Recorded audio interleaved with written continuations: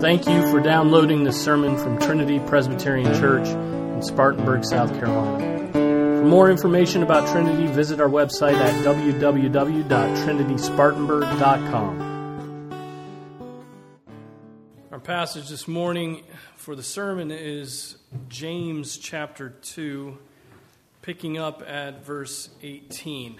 And so let's stand for the reading of God's Word. James chapter 2, verse 18.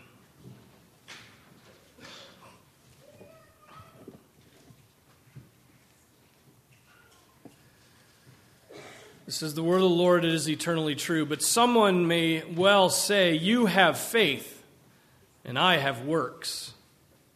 Show me your faith without the works, and I will show you my faith by my works. You believe that God is one. You do well, the demons also believe and shudder. But are you willing to recognize, you foolish fellow, that faith without works is useless?" This is the word of the Lord.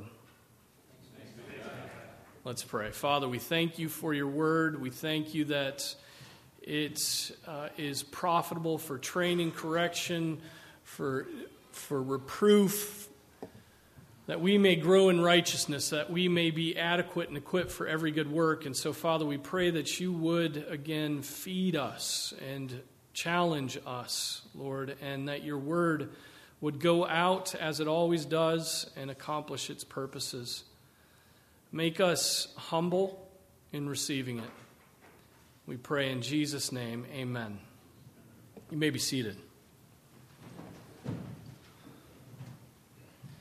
So I'm just plopping down in the middle of the book of James, but the book of James has a number of themes, and really one overarching theme, I would say, in the book of James, and that's this: faith without works is dead. Faith without works is dead. You can't just have an intellectual faith that does not produce walking with the Lord and fruit.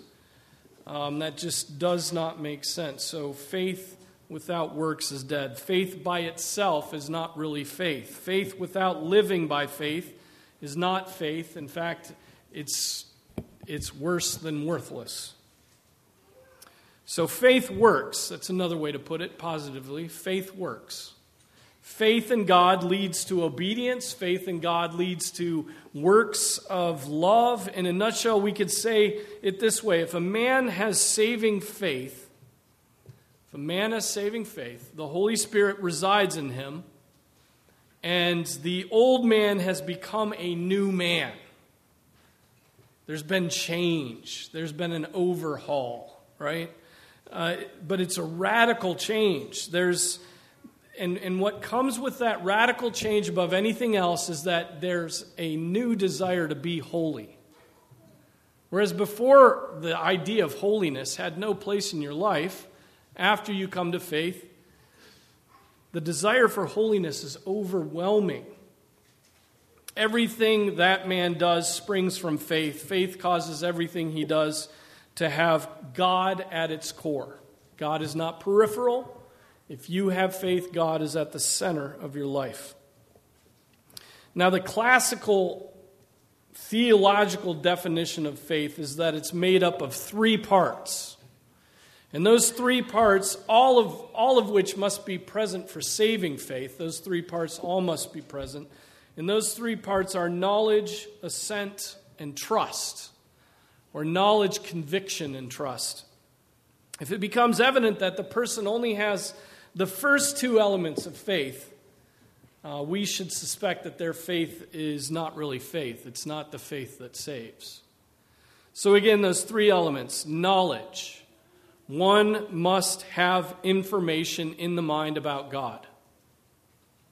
You got to know something about God. It's the information. It's just nuggets of information. Assent. One must believe that information you're receiving about God is true. Right? You believe it's right. And then trust. One must commit oneself to the God of those truths, resting in that God, resting one's salvation in the God. Or to put it differently, knowledge. God is, and we may know him. assent. God is right, and his word is truth, and that word diagnoses my problem of sin, which God hates. And then trust, God is my Lord and my God. Right? And I love him. In faith, we receive and rest upon Christ alone for salvation. Again, John Murray, in a book called Redemption, Accomplished and Applied, says this: faith is a whole-souled movement of commitment to Christ for salvation from sin and its consequences. A whole-souled movement. And again, to put it another way, knowledge. So we got knowledge, assent, and trust. Knowledge is this: we must know who Christ is, what he has done, and what he is able to do. Otherwise, faith would be blind conjecture at the best and foolish mockery at the worst. There must be apprehension of the truth respecting Christ. That's John Murray again. All these are John Murray's definitions. Assent, he says, we must not only know the truth respecting Christ, but we must also believe it to be true. Christ fits in perfectly to the totality of our situation, which is sin and misery and guilt and ill desert. And then trust. Murray says, faith is knowledge passing into assent, and it is assent passing into confidence or trust. Faith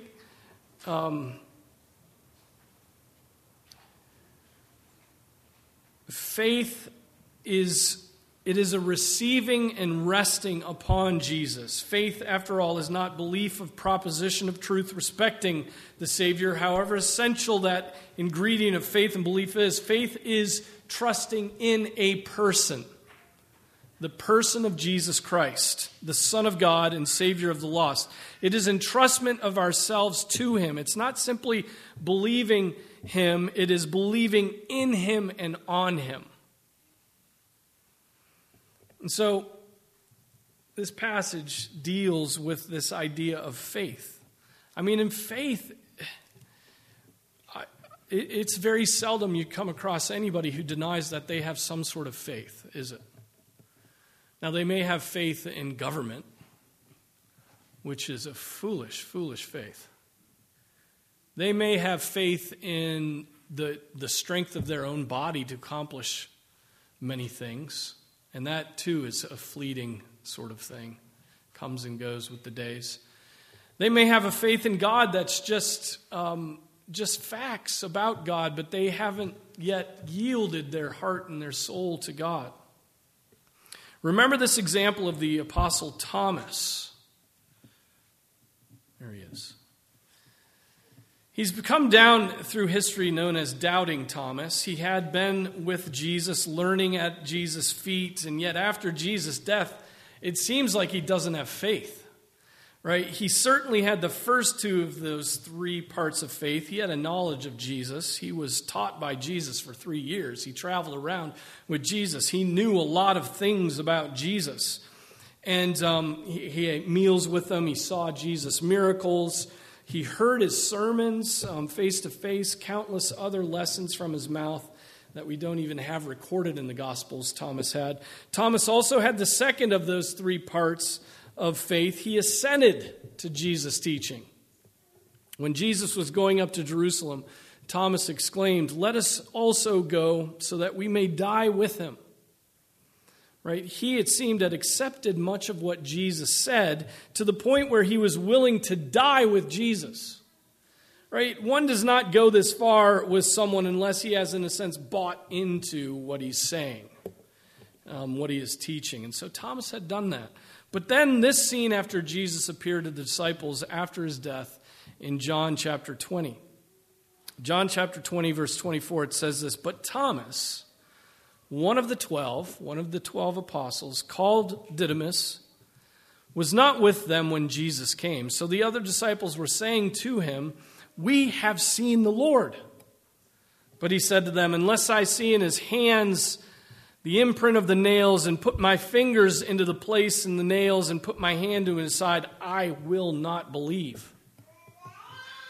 And after 8 days, his disciples were again inside and Thomas with them. Jesus came, the doors having been shut, and stood in their midst and said, peace be with you. And then he said to Thomas, right, Jesus knew what had happened before. And he turns to Thomas and he says, reach here with your finger and see my hands, and reach here your hand and put it into my side. And do not be unbelieving, but believing. And then Thomas clearly moves into stage 3, doesn't he? He answers and says to Jesus, my Lord and my God. Right? Knowledge, assent, and now trust. My Lord and my God. We see that third part of the 3 parts of faith. Thomas trusts in Jesus. We see Thomas trusting in the Lord. And his faith, that gift of God, is alive. And now Jesus is not simply God. He's not simply a speaker of truth, but he is Thomas's Lord and Thomas's God. Knowledge, assent, and now trust. Faith is alive in Thomas. And now clearly there is a sort of belief. There is a sort of belief that is very common, but it does not end in trust. It doesn't end in my Lord and my God. Right? This is the faith that James mentions in our passage. It's the faith of demons. And really, as I see it, it involves only the first 2 elements of faith. Knowledge and assent, but never, ever trust. Right? So what do the demons know? What do these demons know? What sort of knowledge do they have? Well, clearly the demons know that Jesus was the Son of God. And they know this when the people of Israel are still clueless about who Jesus is. They know when the people don't know. They have prior knowledge of Jesus. In Mark 1:34, we read this, and he, Jesus, healed many who were ill with various diseases and cast out many demons, and he was not permitting the demons to speak because they knew who he was. In Luke chapter 4, we read this, in the synagogue there was a man possessed by the spirit of an unclean demon, and he cried out with a loud voice, let us alone. What business do we have with each other, Jesus of Nazareth? Have you come to destroy us? I know who you are. I mean, he keeps going on defining who Jesus is. He knows a lot. I know who you are, the Holy One of God. In Mark 3:9-12, we read this, and he told his disciples, Jesus told his disciples that a boat should stand ready for him because of the crowd, so they would not crowd him, and he had healed many, with the result that all who had afflictions pressed around him in order to touch him. And whenever the unclean spirits saw him, they would fall down before him and shout, you are the Son of God. And he earnestly warned them not to tell who he was. They have a deep knowledge of who Jesus is, even the demons. Demons have a knowledge of God that even the people of the time did not have about Jesus. They knew who he was. They knew Jesus was the Holy One of God. They knew that he was the very Son of God. So the demons have a depth of knowledge about Jesus that's really quite extraordinary. Remember that the demons are recognizing him, but his people, his own people, the Israelites, are not. He was in the world, and the world was made through him, and the world did not know him. He came to his own, and those who were his own did not receive him. But those demons, they knew exactly who he was. So though the people do not know who he and therefore do not know who he is and therefore do not receive him, the demons do know who he is, professing that he is the very Son of God. Now the question is, do the demons have the second part of faith? Do they assent to that teaching? Do they believe that what they're saying and what they've learned and what the scriptures say about Jesus is true? Do they know him, and beyond that, do they acknowledge that what he says is true? Well, they certainly obey the voice of his power, fleeing from people as Jesus heals them. They don't just identify Jesus as the Son of God, but they acknowledge that he has real power. Remember the demon who asked, have you come to destroy us? Right? And the few verses we are looking at in James make the same point. Notice what our passage says. It says, you believe that God is one. Okay, that is knowledge about God, believing certain things to be true about God. He is there and He is one. Next it says, you do well, the demons also believe. Okay, the demons have some knowledge of God, but does it stop there? James sort of grinds this point in a bit. The demons also believe and shudder. They don't just believe coldly, like for an ACT test on demons, right? They shudder at the knowledge they have of Jesus. There's a fear the demons have, an assent to the power of God. The demons know they can do nothing to overcome the power of God. They may only do what God allows them to do. And so in that sense, they assent to God's power. At this point, see, we're moving deeper along the road to real faith. There are many who, like the demons, may acknowledge that there's a God, look upon the sunset, look upon the mountains, look upon the beauty of a leaf, and know that there's a God. But really, there are very few men and women whose faith reaches to the point that the demons have. The ones who acknowledge there's a God and see the beauty of the earth, many of them do not shudder. They do not assent to God's truth. Rather, they believe God exists simply to serve them, to do their bidding, to respond to their desires, to bend His law to their own sense of what is fair and good. And their faith doesn't even make it to the level of the demons. At least the demons shudder. They're scared of the power of God. Not so a man who only acknowledges there's a God. This is the kind of faith of the man or woman who says, my God would never send anybody to hell. My God would never send anybody to hell. Though God has said, through His Son, that is exactly what He will do and is required to do by His holiness. Certainly the demons who hate God, who hate His children, are incapable of the third element of faith, trust. Demons will not trust God. But they have the first two. They're locked up. The demons are locked up in their determination to oppose God and will not come close to making the proclamation that Thomas made, my Lord and my God. Right? Demons have faith. Demons have faith, but it's a dead faith because it does not lead to trust and never will. Now, are there examples of men and women in Scripture who share this sort of demon faith, simply knowledge and assent without trust? Classic example of this sort of faith are the Pharisees. Right? They had deep, deep knowledge of God. These were the experts on Scripture. They had a deep knowledge of God. They knew the law in great detail. In fact, at one point in the Gospels, in Matthew 23, Jesus tells the crowds this about the Pharisees and scribes. He says, the scribes and the Pharisees have seated themselves in the chair of Moses. Therefore, all that they tell you, do and observe. But don't do according to their deeds. What they tell you from the law of Moses, yeah, do that, but don't do as they're acting, right? For they say things and do not do them. So in one sense, they assented to God's word, yet in another sense, they did not. Perhaps they had a lower assent than that even of the demons. The following passage speaks to their unwillingness to believe God.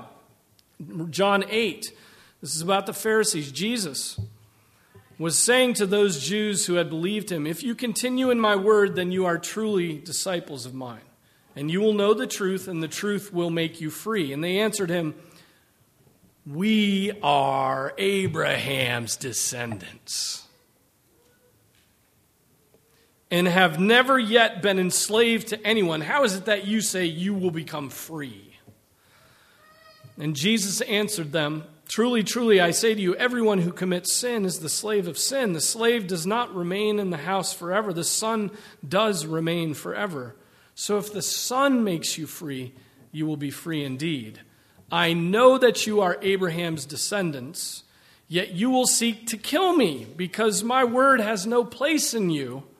I speak the things which I have seen with my Father, therefore you also do the things which you heard from your father.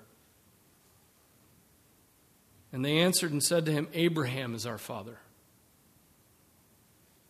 And Jesus said to them, if you are Abraham's children, then do the deeds of Abraham. But as it is, you are seeking to kill me, a man who has told you the truth, which I heard from God. This Abraham did not do. You are doing the deeds of your father. And they said to him, we were not born of fornication. We have one Father, God. And Jesus said to them, if God were your father, you would love me. For I proceeded forth and have come from God, for I have not even come on my own initiative, but he sent me. Why do you not understand what I am saying? It is because you cannot hear my word. You are of your father, the devil. And you want to do the desires of your father. He was a murderer from the beginning and does not stand in the truth because there is no truth in him. Whenever he speaks a lie, he speaks from his own nature, for he is a liar and the father of lies. But because I speak the truth, you do not believe me. Which of you convinces me of sin? If I speak truth, why do you not believe me? He who is of God hears the words of God. For this reason, you do not hear them, because you are not of God.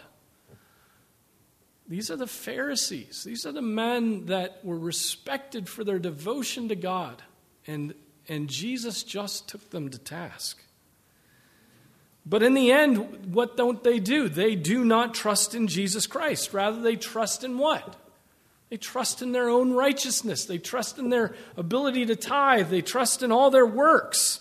They had a demon's faith, but not true faith. The Pharisees had superior knowledge of God, but no real faith. They neither fully ascended to God's word, nor clearly put their trust in Jesus Christ, declaring him Lord. So the Pharisees are one huge example of dead faith, of demon faith. And then there is a striking passage in Matthew chapter 7. It goes beyond the world of the Pharisees and hits very much closer to home to us. The passage relates very closely to the one we are reading in James, where he is speaking to the fact that faith is fruitful, that faith is productive, faith produces fruit, and faith without fruit is dead. Matthew 7:15 says this, beware of the false prophets who come to you in sheep's clothing, but inwardly are ravenous wolves. You will know them by their fruits. Grapes are not gathered from thorn bushes, nor figs from thistles are they. So every good tree bears good fruit, but the bad tree bears bad fruit. A good tree cannot produce bad fruit, nor can a bad tree produce good fruit. Every tree that does not bear good fruit is cut down and thrown into the fire. So then, you will know them by their fruits. So it's a very simple concept here. Good tree equals good fruit. Good faith equals holiness. Bad tree equals bad fruit. False faith equals unholiness. You don't obey. Then the topic shifts. There will be those who do seemingly great works, great things, but don't have faith. Not everyone who says to me, Lord, Lord, will enter the kingdom of heaven, but he who does the will of my Father who is in heaven will enter.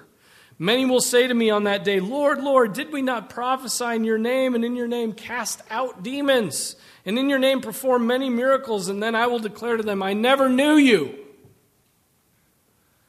Depart from me, you who practice lawlessness. So in other words, what I think this passage is saying, or what this passage means, is this: there will be some who prophesy. There will be some who cast out demons. There were some who perform miracles who do so not by faith, but simply for a lust for power. The passage says that the one who enters the kingdom of heaven is the one who does the will of my Father who is in heaven. What those who prophesied and exorcised and miracleized did was catered to their own will. They did works out of faith in themselves rather than in faith toward God. The works God desires are simple. The works God desires are simple acts of obedience.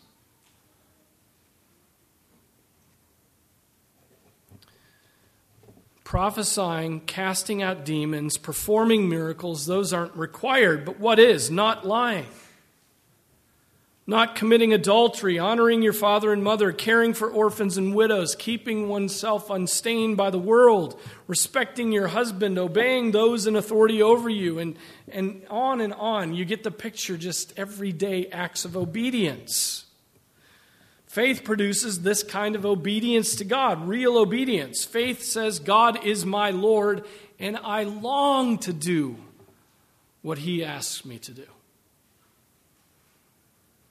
It is loving what He commands, loving Him by loving His commands. Faith is not simply believing that God is and then going about your way. Well, God is. Who cares that He wrote a book? Who cares that He has all power? Who cares that He created the universe? I think I'll watch TV. Faith says God is my Lord, and I must do as He has commanded, and I love to do as He commanded. Faith is not simply believing that God is. It is not even acknowledging that what He says is true. It is believing that God is, acknowledging that what He says is true, and loving Him by loving to do His will. And so the passage goes on in Matthew 7. Therefore, everyone who hears these words of mine and acts on them may be compared to a wise man who built his house on the rock. And the rain fell, and the floods came, and the winds blew and slammed against that house, and yet it did not fall, for it had been founded on the rock. Everyone who hears these words of mine and does not act on them will be like a foolish man who built his house on the sand. The rain fell, and the floods came, and the winds blew and slammed against that house, and it fell. And great was its fall. Great was its fall. And so, dear brothers and sisters, does your faith surpass that of the demons? The demons tremble at God. The demons tremble at the commands of God. Some of us, we don't tremble at it. Some of us think there's a God, and we're pretty content with that. And we have our religion on our own terms, and we think about God occasionally. Sometimes we're forced to if we bump into a real Christian. But, dear brothers and sisters, your faith must assent and your faith must trust, right? Don't stop at just knowing about God. Pursue Him as a person. Pursue Him as the one who created you in your mother's womb. Pursue Him as somebody who knows you so intimately. You can't imagine how intimately He knows you. He knows the number of hairs on your head. Right? He knows when you rise up and when you go to sleep. He knows you. And just being in awe of that power should be enough for us to assent to that truth. But beyond that, God the Father sent His Son to die for your sins. And there should be so much joy that brings into our minds and occupies in our minds. The fact that God Almighty would serve His children that He made out of the dust. And so love that God. Love that God. Don't stuff your mind full of facts about God and hate Him for what He does to inhibit you. No. Love what He says in His Word. Love His standard. Love Him because He's a glorious and godly and good Father in heaven. Love Him as He superintends over every one of the hairs of your head. Let's pray.